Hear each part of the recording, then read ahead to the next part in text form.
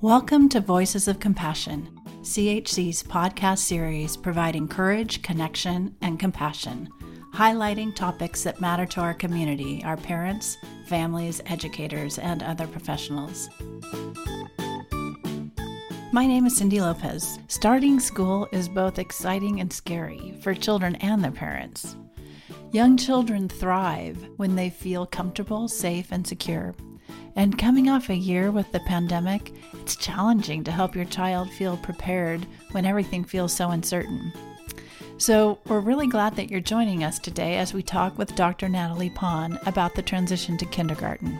Dr. Pon is a child and adolescent psychiatrist at CHC, specializing in the assessment and care of young children. She's very experienced with child-centered, dyadic, trauma-focused, and cognitive behavioral play therapy. We're thrilled that she's joining us today for this very timely topic about starting kindergarten. Welcome, Dr. Pon. Dr. Pon, in your experience working with young children and their families, what does an anxious child look like? What do you see in young children who are starting kindergarten? Anxiety is the most common thing that we see in young children, and most children have some anxieties about kindergarten. Anxiety in young children can present in a variety of ways. Children communicate their feelings through their behaviors. Sometimes anxiety may present with what we call internalizing symptoms, such as fearfulness, tearfulness, clinging, and withdrawal. This is often easily identified by adults as anxiety. However, often anxiety presents in what we call externalizing symptoms. These are things like tantrums, crying, or screaming, throwing themselves to the ground. Or an anxious child may appear very resistant or rigid, refusing to do things, often interpreted by parents as oppositionality. Sometimes anxious children even present with aggressive or destructive behaviors. It's always important to consider anxiety when a young child is struggling or when you are noticing concerning behaviors. Yeah, so that's interesting because parents might be seeing all kinds of different behaviors. It could include, resistance or rigidity or that oppositionality you talked about, because I think that parents can see that as like just trying to push my buttons or just trying to be defiant or whatever. Absolutely. Yes, just trying to be difficult. Yeah. So it sounds like parents just need to know that that behavior could be a result of the child feeling anxious, right? Yes, whenever your child's behavior is kind of off or a little bit far from what is typical for your child, that always is kind of like a flag to think about what could be going on, what feelings may my child be having inside that they are communicating to me with some of these behaviors that may not align in our adult minds. Yeah. And young children may not have the language or vocabulary to be able to say how they're feeling, or it's really more sophisticated thinking to like be able to connect a feeling with like, oh, I'm feeling angry or I'm feeling mad because I'm really nervous about starting kindergarten. Like that's just not going to happen, right? Yes, exactly. If your child is able to do that, then you are way ahead of the curve. But the social emotional learning that happens in early childhood is exactly what you're saying, Cindy, learning that vocabulary and that language. Is it generally most kids are anxious about starting kindergarten? Would that be accurate? I would say that probably there's something that may be stirring up a little bit of anxiety in them. Many kids will say that they're not anxious. That is kind of the default to deny emotions. As parents, you know your child best. And, I'd say just like with adults, any sort of change brings new things, and new things can be scary, or new things are just the unknown. Right, right. So kids are anxious. And it seems like parents could have some anxiety too about, oh my gosh, my child's going off to school for the first time. So, what do you see with parents?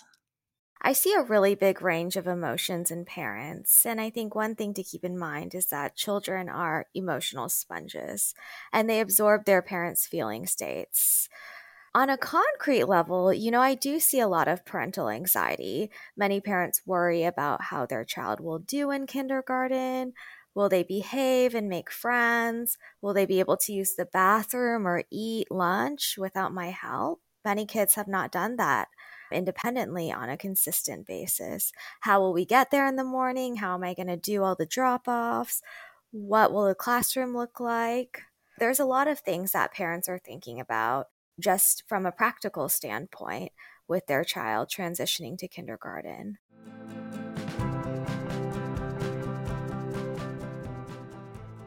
I think on a deeper level, many parents have very ambivalent feelings when their child transitions to kindergarten.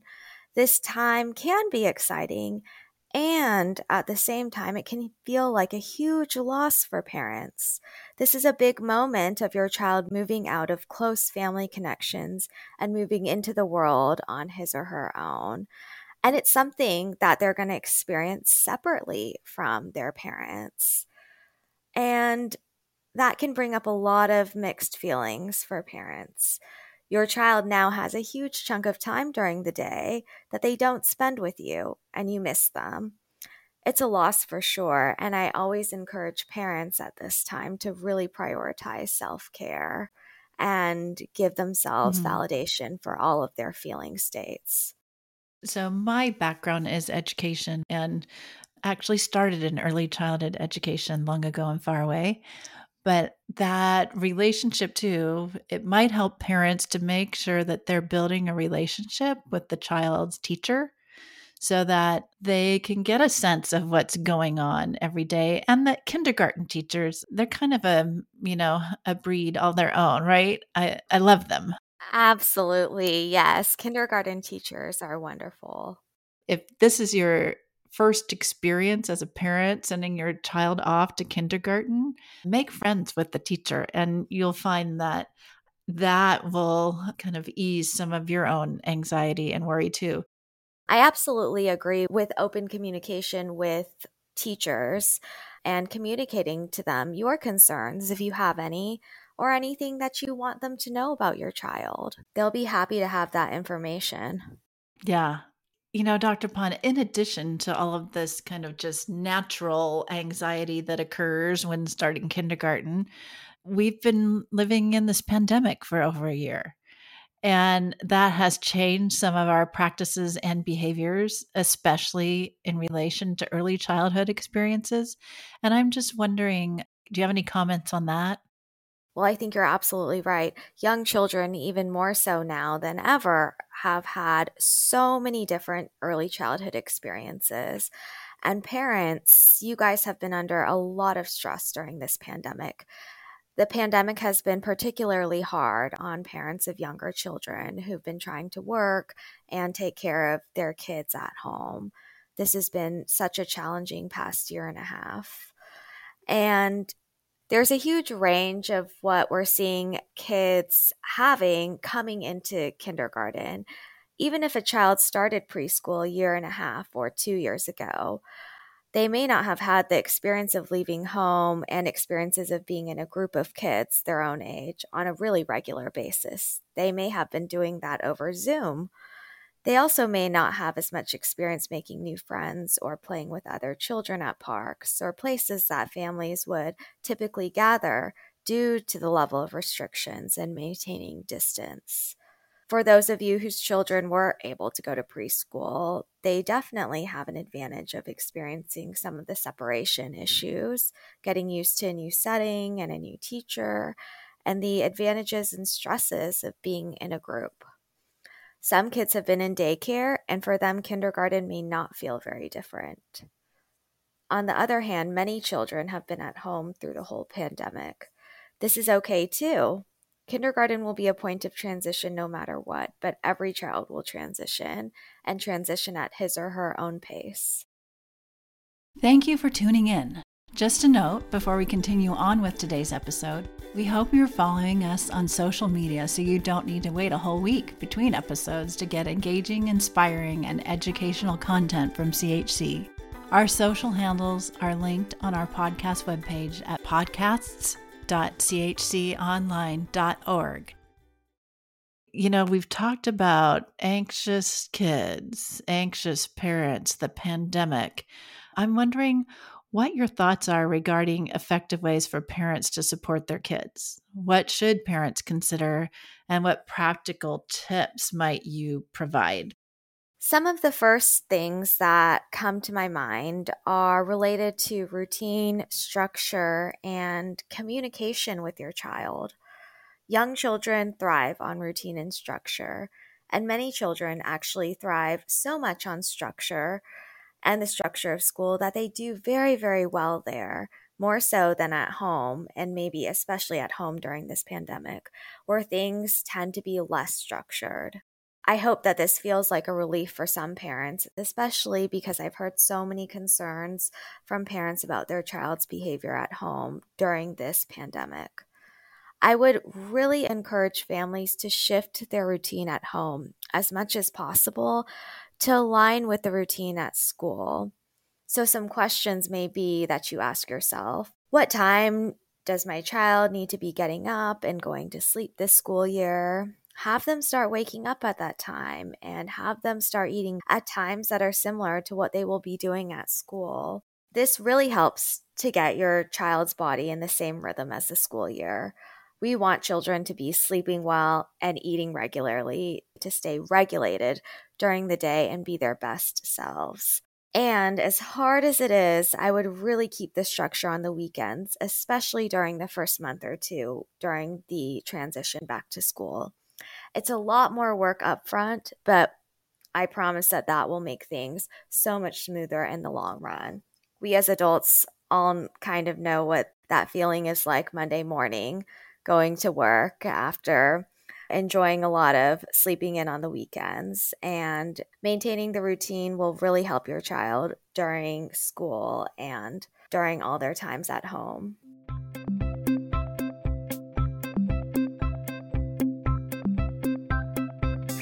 Parents can also prompt kids about different transitions through the day and practice transitioning with activities.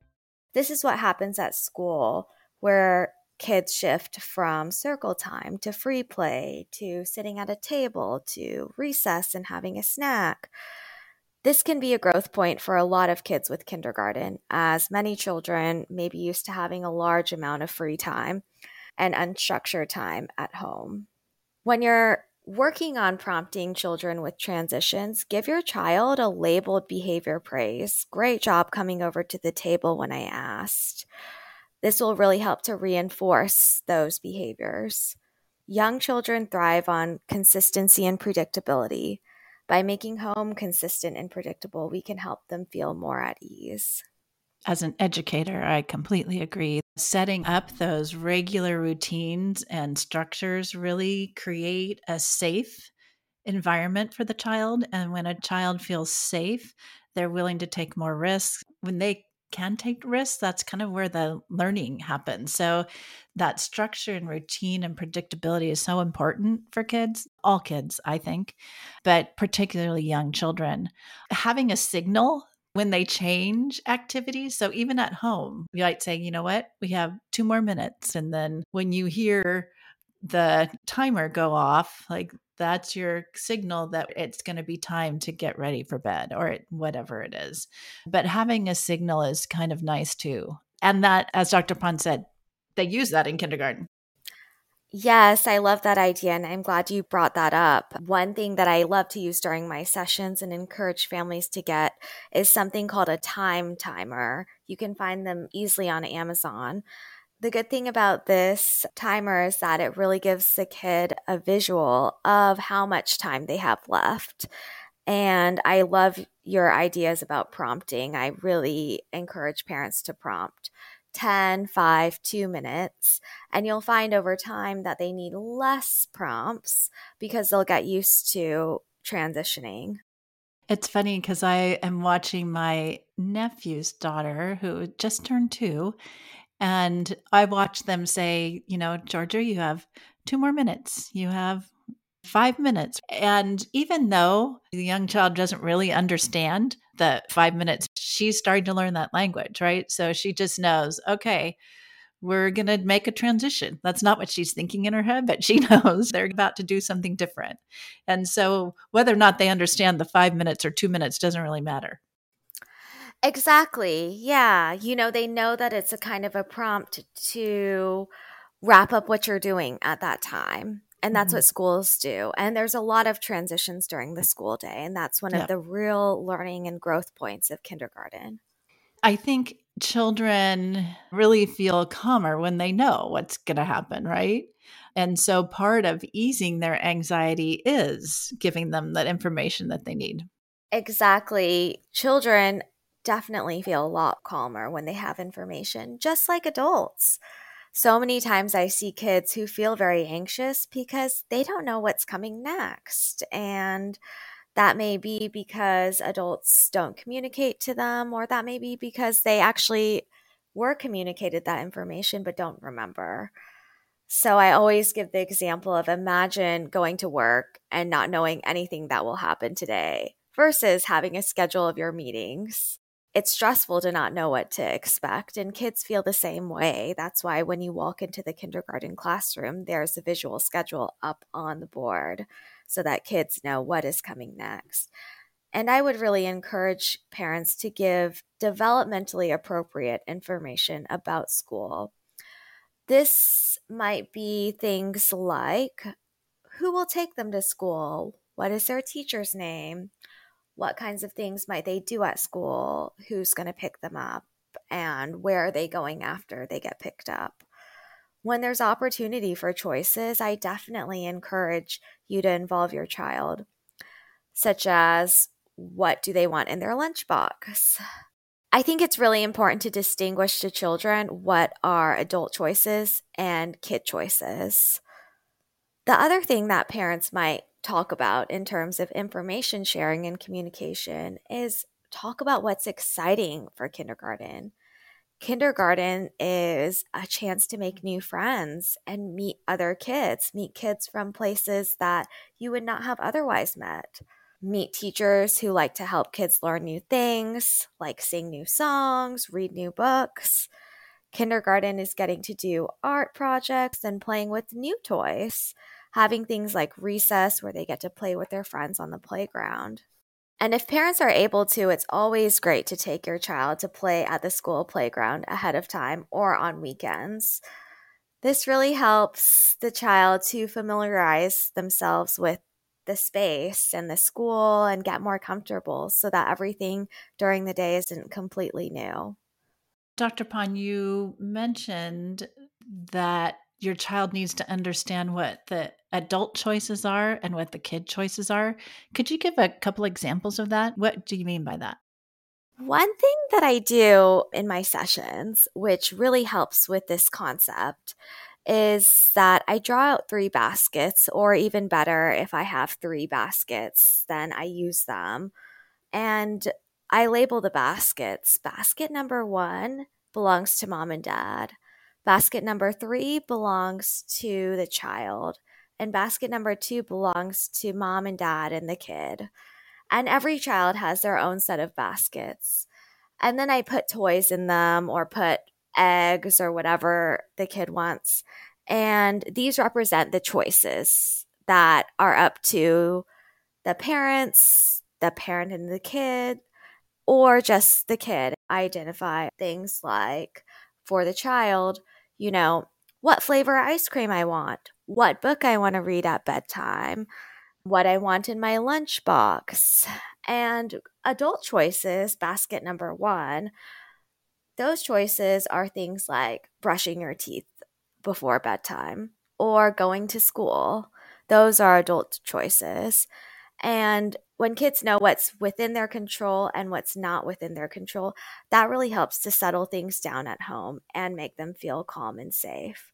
Because if they don't really know where their boundaries lie, then it feels like they can push and push, and, there may not be any limits. And that creates a lot of anxiety for young children. That's a great analogy and a great visual for parents to see too. If a child is feeling particularly worried about kindergarten, how can parents help them? Like, should parents share their own feelings or not?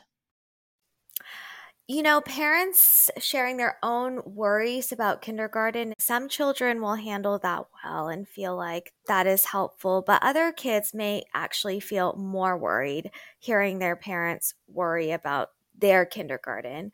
What I actually recommend parents do is that they share how they felt nervous or scared when they were going to kindergarten, or what that experience was like when they were that age. This allows parents to continue to project some confidence with the transition, as well as, identify with the child. This also brings up the topic of, what do you, mommy or daddy, do when you're worried about something new? That's an important lifelong question for kids. Sharing can help to validate your child's feelings and also allow you to still project confidence for your child with the transition. Sometimes reading books together about separations, such as The Kissing Hand, can also be a way to provide information and talk about the transition. Yeah, and you mentioned separation. Like, that's not unusual, right? For a child entering kindergarten to just struggle with separation, and parents too, as a matter of fact. Oh, yes, absolutely. That's very typical. Do you have any advice or thoughts about how to make that separation a little bit easier? Typically, what the separation looked like pre pandemic was that children would get walked into the kindergarten classroom, and parents would really, drop them off in the classroom. And it would be a direct transition from parent to teacher, hugs, goodbye, hello to the teacher. And that felt very containing to kids. One thing I've seen since the pandemic is that many schools are now having all kids, no matter what their age is, be dropped off from a carpool or from another setting to reduce the amount of people on campus. And I'll say it's not really developmentally typical for a 5-year-old to be dropped off from the car. If we think about it, most kids this age are used to having parents walk them into a new place. So, this style of separation has been challenging for many young children, understandably. I think it's helpful to acknowledge and validate this if that's the kind of drop off that your child's going to have. And I would say, if drop offs or separations are particularly challenging for your child, you may practice play some separations, such as saying goodbye and closing a door at home. This could be the front door, or this could be doors between rooms. And then reopening the door and saying, "Hi, great to see you again." You might also practice getting in and out of the car if they're being dropped off in a carpool lane. And you could go to kind of a fun place like a toy store and practice that in and out of the car. This really supports rapprochement, which is a developmental consideration at this age. And that's all about the going apart and reuniting.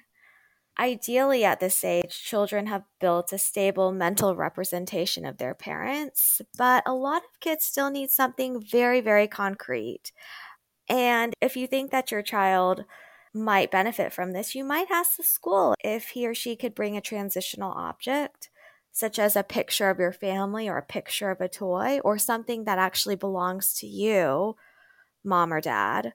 Usually, kids aren't allowed to bring toys. However, some schools will be flexible about children bringing a stuffed animal and leaving it in their backpack during the day. Just having this can be very comforting to kids who have a lot of anxiety around the separation. Thanks so much for your advice to parents on that front, because separation, I know, is probably one of the biggest things in terms of the early kindergarten experience. Hopefully, as the year progresses, that becomes less and less of an issue. And Dr. Pond, I'm wondering, you've referenced in past conversations play and how important that is for the child. Can you talk a little bit about that? The thing that I would want anybody listening to this to take away from here, I feel strongly that every parent can do, and this will be valuable to every child, is to play with your child. Play gives us access to the inner lives of children. Play is the language of childhood, and play has meaning. So, I encourage parents to take 5 to 10 minutes. 5 minutes in the studies is all that it takes. Playing one-on-one with your child, giving him or her your full undivided attention. You can give this a name like special time or Cindy's time or whatever you want to name it. During this time, I tell parents to follow your child's lead and really try to minimize questions or directing your child's play. And if you let your child lead, you will find that through their play, they communicate to you the answers to your very important questions about how was your day or what did you do today? You'll see that in the play. They'll probably set up a school and kids, and they might want to do a role reversal where you are the kindergartner and they get to be the teacher. This is the way that children process experiences. Play is also a way that children can cope with changes or master something challenging. So if your child's struggling with something in kindergarten, anytime during the year, I would absolutely spend time playing something similar to what might be going on. So it might be something like we're playing going to school, or we're playing, that two animals got into an argument when they both wanted to play with the same toy. Play can be a way that you explore and teach your child to manage conflict. And using play, children are very receptive. They get it and they feel it. And it's highly meaningful and valuable to your relationship. I think that's a really good reminder for everyone, for parents. Play is the work of a young child, right? So much of what you shared really resonates with me, and especially the importance of play in supporting social and emotional growth. I'm just wondering if you have any parting thoughts or anything you want to make sure that parents really hear today. Well, thank you so much for having me. Kindergarten is an exciting milestone filled with different sorts of emotions on both ends. For many kids, this is a first experience with a big class and a wide variety of kids.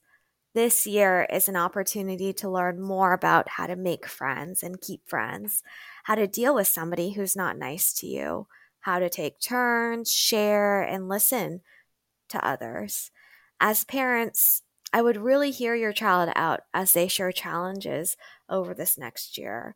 We don't want to default to reassurance or minimizing their concerns too quickly. Really listen to your child. Tell you, what did you experience today? And then let's think or play together about other ways this could have happened. Kindergarten's a space for your child to learn social emotional skills that they'll use for the rest of their lives. And that's really the work of kindergarten.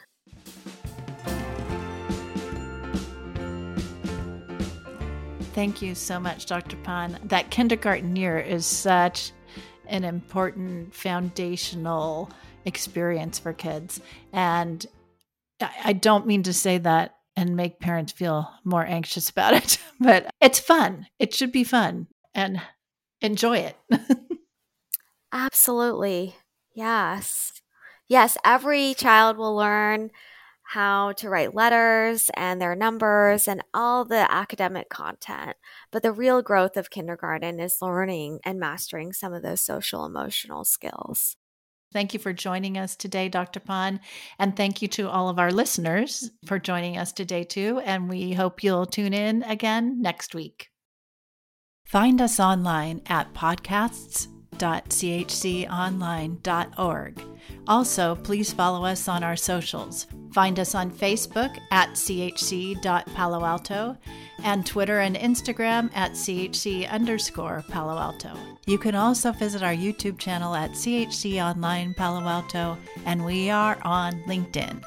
Subscribe to Voices of Compassion on Apple Podcasts, Spotify, and other podcast apps, and sign up for our Virtual Village email list so you never miss an update or an episode. I always love to hear from you, so send me an email or voice memo at podcasts@chconline.org or leave us a rating and review. We look forward to you tuning in each week.